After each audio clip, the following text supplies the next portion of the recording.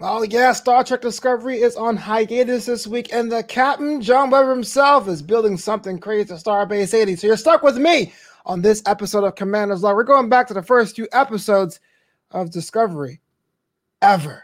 Strap in. We'll be back after the break. This episode of Commander's Log is brought to you by Geek Renaissance. Need that special gift for the nerd in your life? Love supporting small business? Look no further than Geek Renaissance. The artist, Sephra, makes all items by hand and will boldly go to the final frontier for your unique gift. Head over to geekrenaissance.company.site and use the code FLOBITO, that's FLOBITO, to get 10% off your order. Don't forget to follow, like, and share Geek Renaissance on Facebook, Instagram, and Twitter.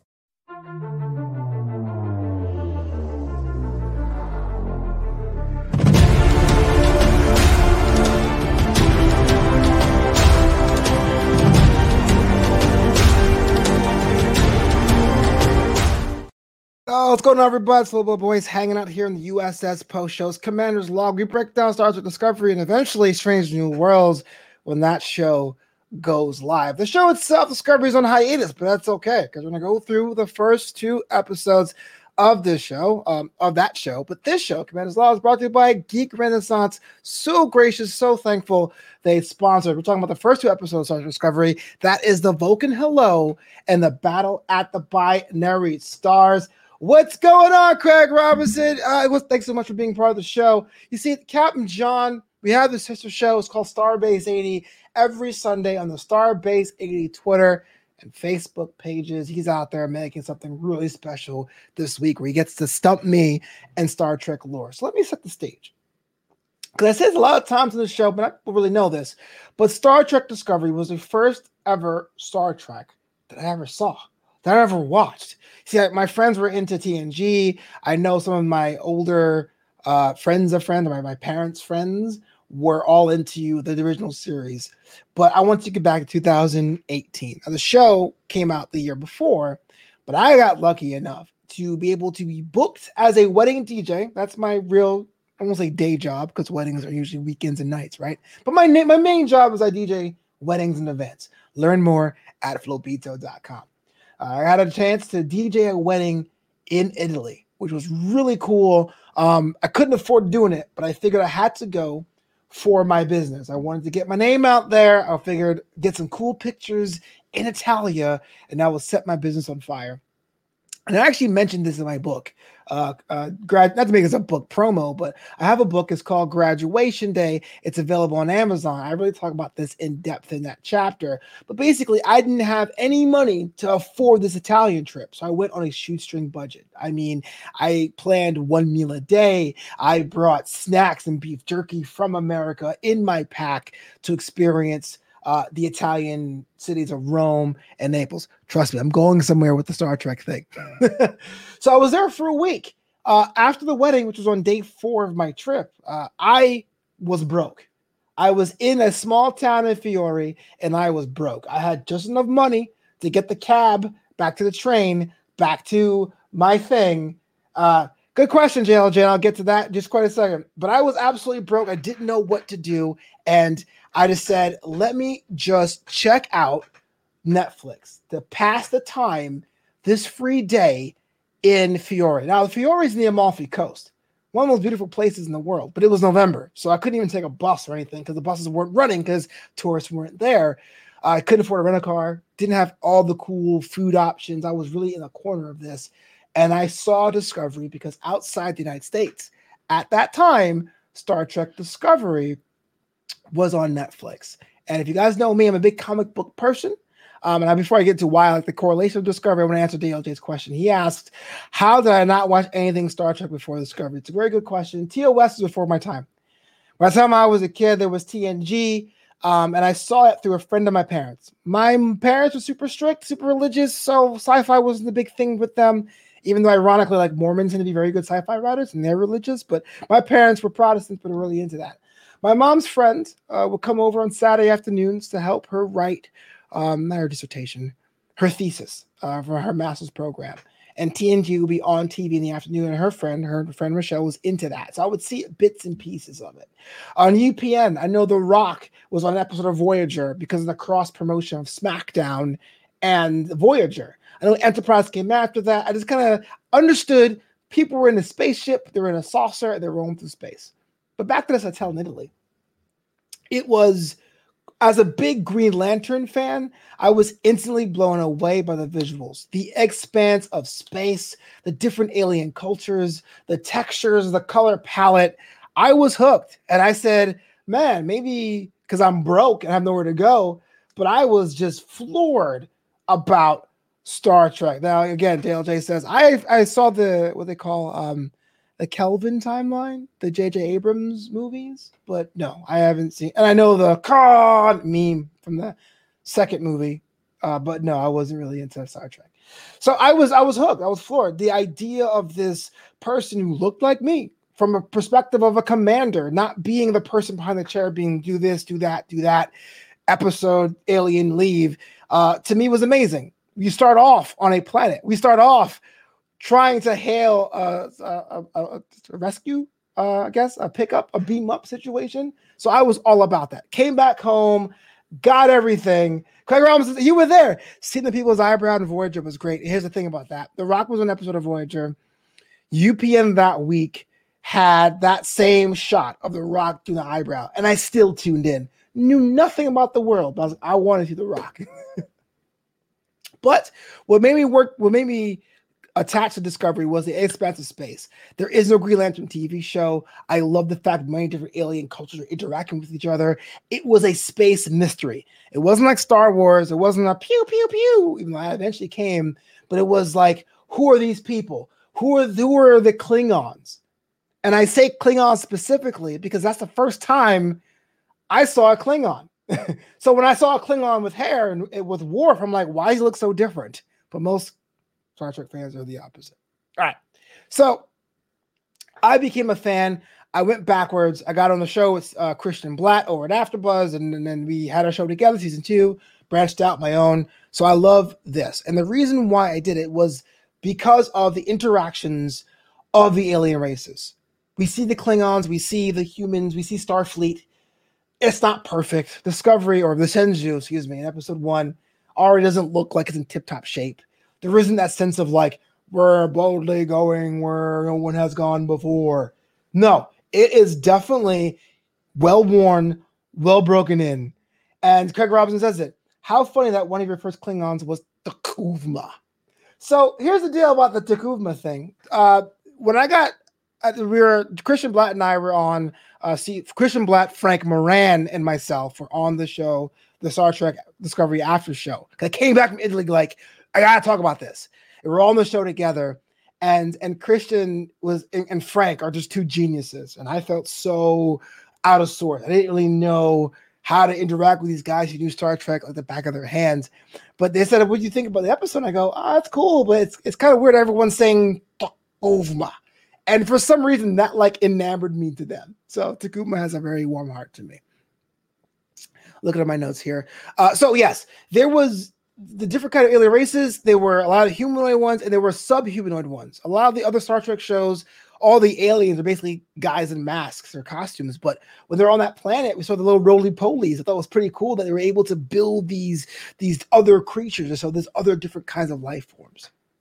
Don't want to mention the score. The score is my favorite part. I like the theme song to Discovery. I pumped it in my car for 6 months afterwards. But it's not just a memory lane thing. We're going into the actual plot of the show. So the Vulcan hello was something I wanted to know going in. It was a mystery. What is a Vulcan hello? I know Live Long and Prosper. We understand, but I thought was pretty poignant towards the end of that episode, that it really was like their way of responding to Klingon aggression. How they basically hit the guy in the prison, almost so to speak, to show their dominance, but in the way it garners their respect. And I thought to myself, leave it to the Vulcans to have that sense of logic when dealing with this planet, this race of people who feel oppressed. They were majestic in their own right, but the Klingons felt they had more to their glory and they wanted more. I guess what I'm saying here is that it's very clear that even though the Klingons look aggressive, in the 2 hours of the 2-hour pilot, we saw a bit of a hierarchy in the families. We saw what they want their pride of their people, what the outliers looked like. And I thought that was pretty cool. There was no evil. There was no good between the humans, between Starfleet, between the Klingons, between all those races. Everyone wanted something. And those 2 hours I was on a ride as to what that was. I can imagine people always talk about their family lineages and where they came from. And everyone always says, we came from kings. Doesn't matter if you're African or Mexican or, in my case, Caribbean. We came from kings that were conscripted and against our will as slaves. And wanted to go back to that. I was a kid in the 90s when the Back to Africa movement was big. Not saying Klingons are African. Don't get my words twisted. I'm saying I identified with a people who felt they lost their way. The whole Make America Great Again thing comes from that too. People who think that America was one way and they want to go back to that. On the other side, I understand that USS Shinju wanted to discover new planets, to explore new things. That scene where Burnham is flying in that spacesuit and checking out the Klingon warship rock crypt planet thing had me going, yeah, this felt good. It reminds me of the movie Gravity. They were okay with showing us or making us not hear sounds. They're okay with showing us how wide and how vast space was. It was awesome. Now, Michelle Yeoh is a living legend in her own right. And going forward into the fourth season Discovery and seeing Terran or seeing Mirror Georgiou, see classic Georgiou was great. She was a mother figure, someone that took Burnham in on a level. And Burnham is one of the most contentious characters in Star Trek lore. In fact, one of the first disagreements I had with Frank Moran was about the role of Michael Burnham. She was an undiscovered, untalked about sister throughout the entire canon of the first series of Star Trek. But now it was understood and applied. She was a adoptive daughter of Sarek and adoptive brother of Spock. And in season 2, they go into that. In fact, next week, we're going to have Nikki Bailey on the show. We're going to ask her about that whole relationship too. What I liked about Michael Burnham, though, what I liked about Star Trek Discovery, it wasn't the picture of the captain cross-legged sitting on top of the bridge saying, hit it, or warp speed, or belay that order, or whatever. It wasn't someone doing commands like that. Georgiou was a captain with compassion that was okay with teaching Burnham cool things as far as like using her ingenuity of making that signal to be hailed or having her walk through her thinking process. Burnham is the perspective of the show. She wasn't a captain herself. She was a commander. The show is called Commander's Log for that reason. An audience surrogate being a number one was the best place to put me. It wasn't me rooting for a captain because of whatever. It was somebody who had their own reasons, that had their own resolve, can say, I disagree with what you're doing. Here's what we should do. And whether she's right or wrong, that's up for debate. I never got the hate Discovery got after these 2 episodes. So many of my friends, when I would tell them, hey, look, I'm into Star Trek now. I love Discovery. They would say, that's not real Star Trek. But what is real Star Trek? Is it not learning about different kind of cultures and races? Is it not understanding what Starfleet's about and the ideals of exploration? Whatever you call it, the General Order 1 or the Prime Directive, is it not about exploring and causing minimal damage? Is it not trying to preserve the lives of many? I don't know. But this was a language that spoke to me, and I understand that more than ever. And going back and watching these first 2 episodes, if you guys have listened to Commander's Log, you know there's certain things I don't like. I didn't like the fact that Gray had nothing to do all season. I didn't like that Tilly had visions of her former friend. The Mycelial Network is a cool concept, but it took me too long to get there. But even though this one seemed dark and dour and a war literally broke out, there was a bit of hope what the future could be. You know, you hear stories online about people from different races or cultures being represented in the media, whether they're news anchors or whether they're athletes, and people go, wow, what a great moment. And I say, I want to treat my words carefully here. It's a big moment today, but Star Trek, as optimistic as it is, it says having a workplace where many different alien races work together can be not a big deal. It's a big deal today, but hopefully representation and diversity cannot be a big deal. Let's talk about that insurrection. Michael Burnham, it must have been hard for her to look at her mentor, look at our commanding officer and decide I'm going to work in what's best interest for everyone else. Something I wouldn't have done. But I understand. When you love something so much, when you love someone so much, you may be able to say, hey, look, this is not what you told me to do, but it's for your own benefit. I don't know if it's a friend that's drunk at the bar. I don't know if it's disagreeing with a parent saying something racist.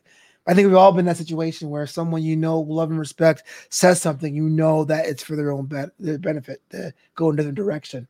Now, I wouldn't try to knock out my superior, but that's why I'm out in Starfleet, y'all. That's why I'm just a communications officer of the USS Post Show. This is why I rely on my captain, John Weber, to walk me through that. The Chufma. Also, I thought it was cool, and I understand that later on that's not really a case. The show at first did a lot to put a lot of our new fans on board to what things were. It didn't drop us in to the point where we didn't know what was going on. The star date wasn't even a star date. It was an American date. It was May 11th, 2256. I was like, oh, I know this is in the future. The score put me in cinematic kind of like CSI, where you have like a big budget, a big contained movie within an hour or two. Not saying Discovery should be canceled, but if episodes 1 and 2 ended, it would be a complete story. It was a beginning, a threat. Our hero did something and she paid a price for it. It was complete, but it left me wanting more. Craig Robinson writes, well, blah, blah, appreciate Disco going against the former planet with their own beat. Yes, that's the thing. It's going to start off jarring to people, but ultimately it makes the most sense. I make this reference a lot on the show, so bear with me, but now I have the time because I can totally be as poetic as I like. But I grew up reading Archie comics. Archie comics to me threw me back to a time where I was doing so well in school, I was doing bad. I was reading so advanced of all my classmates in public school that I would get bored and crack jokes, and I would get myself in trouble. My parents supplemented my learning with taking me to lessons, so extra classes at school, not for tutoring, but to get me ahead of everyone else. Props to my parents. Because I know if I was born a decade later, they probably gave me some medication or something. My reading teacher, or my tutor, Mr. Elliott, won't forget him, one of the people you meet in life that changed your life forever, used to give me Archie comics because I read so much. I read so fast. I read so much, but I didn't read anything that was interesting to me. I can tell you what happened in Mark Twain's Huck Finn or Tom Sawyer, but I didn't care. He gave me Archie comics because he's like, they're comics, they're short, they're 5 pages, they're great. I grew up with Archie Andrews trying to date Betty and Veronica. I grew up with Jughead trying to eat burgers and just be a chill guy. So when Riverdale, the CW show, came out, I was upset. I go, this is not my Archie. My Archie had to deal with classes and Mr. Weatherby and avoiding Moose the bully. Sometimes he's kind of like a apologetic hero kind of thing. Riverdale was a mystery. It was murders. It was scandals. It was gangs. And I said, this is not my Archie. I won't claim this. But here's what I realized. The year after, when I went to Comic-Con, everyone was wearing Southside Serpent jackets. Everyone was saying Team Bughead. As much as I love Archie comics and Jughead and Archie, no one was talking about that. It was a deep cut even for nerds. But through Riverdale, a whole generation of people got on board. And I said, that is more important to the fandom, whether or not a certain flavor is for me. I watch an episode here and there, cool. But I go to the grocery store and I buy an Archie comic every couple months. It's my jam. So I get fans who are like, you know what? Discovery isn't my cup of tea, but I respect it. But when someone goes, Discovery is not Star Trek, and I go, prove it, they can't. They can't. Burnham cries too much. Oh, yeah, Kirk never cried. Oh, it's too much drama. There's no dramas on the show. DS9 had no drama at all. Well, you know, it's all special effects. Okay, would you want people in the ready room for an hour and a half? You let me know. There's no holodeck, so what do you want this to do? And this is why I love this show so much. And going back into the 2 episodes really put me back in love with this. I have some notes here before I get out of here. You've seen me ramble long enough. I go, I forgot about Scared Saru. I forgot about the dude that was shaking in his boots saying, you sure you want to do this? Or talk to the captain to listen to you. To see how far Saru came really warms my heart. Total different. Bridge Crew's another one. I realized that Burnham is my captain. The first captain I ever saw was Lorca. And people always ask me, am I Cisco? Am I Picard? Am I Kirk? But Burnham is my captain. Not only is the importance of her as a black woman, I did realize this, that her hair takes a journey. And you know how important black hair is, especially to women. of color, having it press a certain way where she was okay, having it frizz out where she was in the break for insurrection later on, having it grow out when she goes to the future, having the braids now. It's kind of like a cool, I feel like if I was in film school again, I'd probably write a whole paper based on that. I said about the expansive space. I like how Burnham accidentally stabs the foot out of that Klingon security guard. Whoops. I have in caps here, I just mentioned this. I get why people hate Discovery. It's the story of one person in the first episode. I think it really as much about impatience from the fan base than anything else. I personally like the engineering uniforms of Discovery. Also, going back and seeing Enterprise and seeing the original series, I understand to make that missing link was a hard thing, a hard needle to thread. The costume designers of Discovery nail it. My favorite quote in the first episode I have from Philippa Georgiou. She says, "Battle is not a simulation. It's blood and screams and funerals." Is that not the truth? Go on, Michelle, yo. Woo! To me, it was amazing. And one question I have for you guys, if you're listening right now, thanks to you guys who are watching right now on Facebook, YouTube, Twitter, and Twitch. Question for you. Is Starfleet in this iteration, if you guys watch the episode, is this version of Starfleet imperialistic?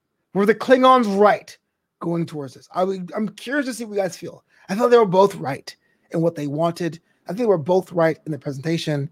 But is Starfleet imperialistic? You guys let me know in the chat. And I really hated our Admiral Brett Anderson. I forgot about him. I forgot about Brett Anderson. Total central casting, total jingoistic. Like, yeah, we're doing what's right. He deserved to be erased from that. Yeah, that's it for me. Burnham plays guilty at the end of the second episode, and it's totally fitting that she doesn't fight it. She knows what she's done, and that sets up the whole world. That even though she did something that you don't do, and that's pretty much inside insurrection, she, as a hero, accepts her fate, and now I was on board. What happened to Burnham? Thankfully, and fortunately for me, when I came across Discovery, season 1 was already on Netflix wholesale. So I watched the first 6 episodes. I got back to the United States. I paid for CBS All Access at the time to watch it back half of that. And thankfully, the month after, season 2 dropped. So I was super spoiled getting season 1 basically lockstep with season 2. Let me know what you guys think in the comments below. The first 2 episodes of Star Trek Discovery, that is The Vulcan Hello, episode 1, and The Battle of the Binary Stars, episode 2, is featuring the NCC 1648 USS Shinju, and eventually Star Trek Discovery appears in episode 3. It has been a ride and a half for me, a great ride and a half for me, watching these 2 episodes. Captain John and I will be back together on Starbase 80 this Sunday. Check that out on the Starbase 80 channel. As far as Commander's Log, there is a hiatus for Star Trek Discovery. We're bringing back some classic moments and episodes of Star Trek lore in the 6-week hiatus. You let me know if there's a specific episode you want me to go back and review. We got it. We got 6 weeks hanging out here on Commander's Log. That is it for me. USS Post Show's flying out. Live long and prosper, y'all. That's it for me.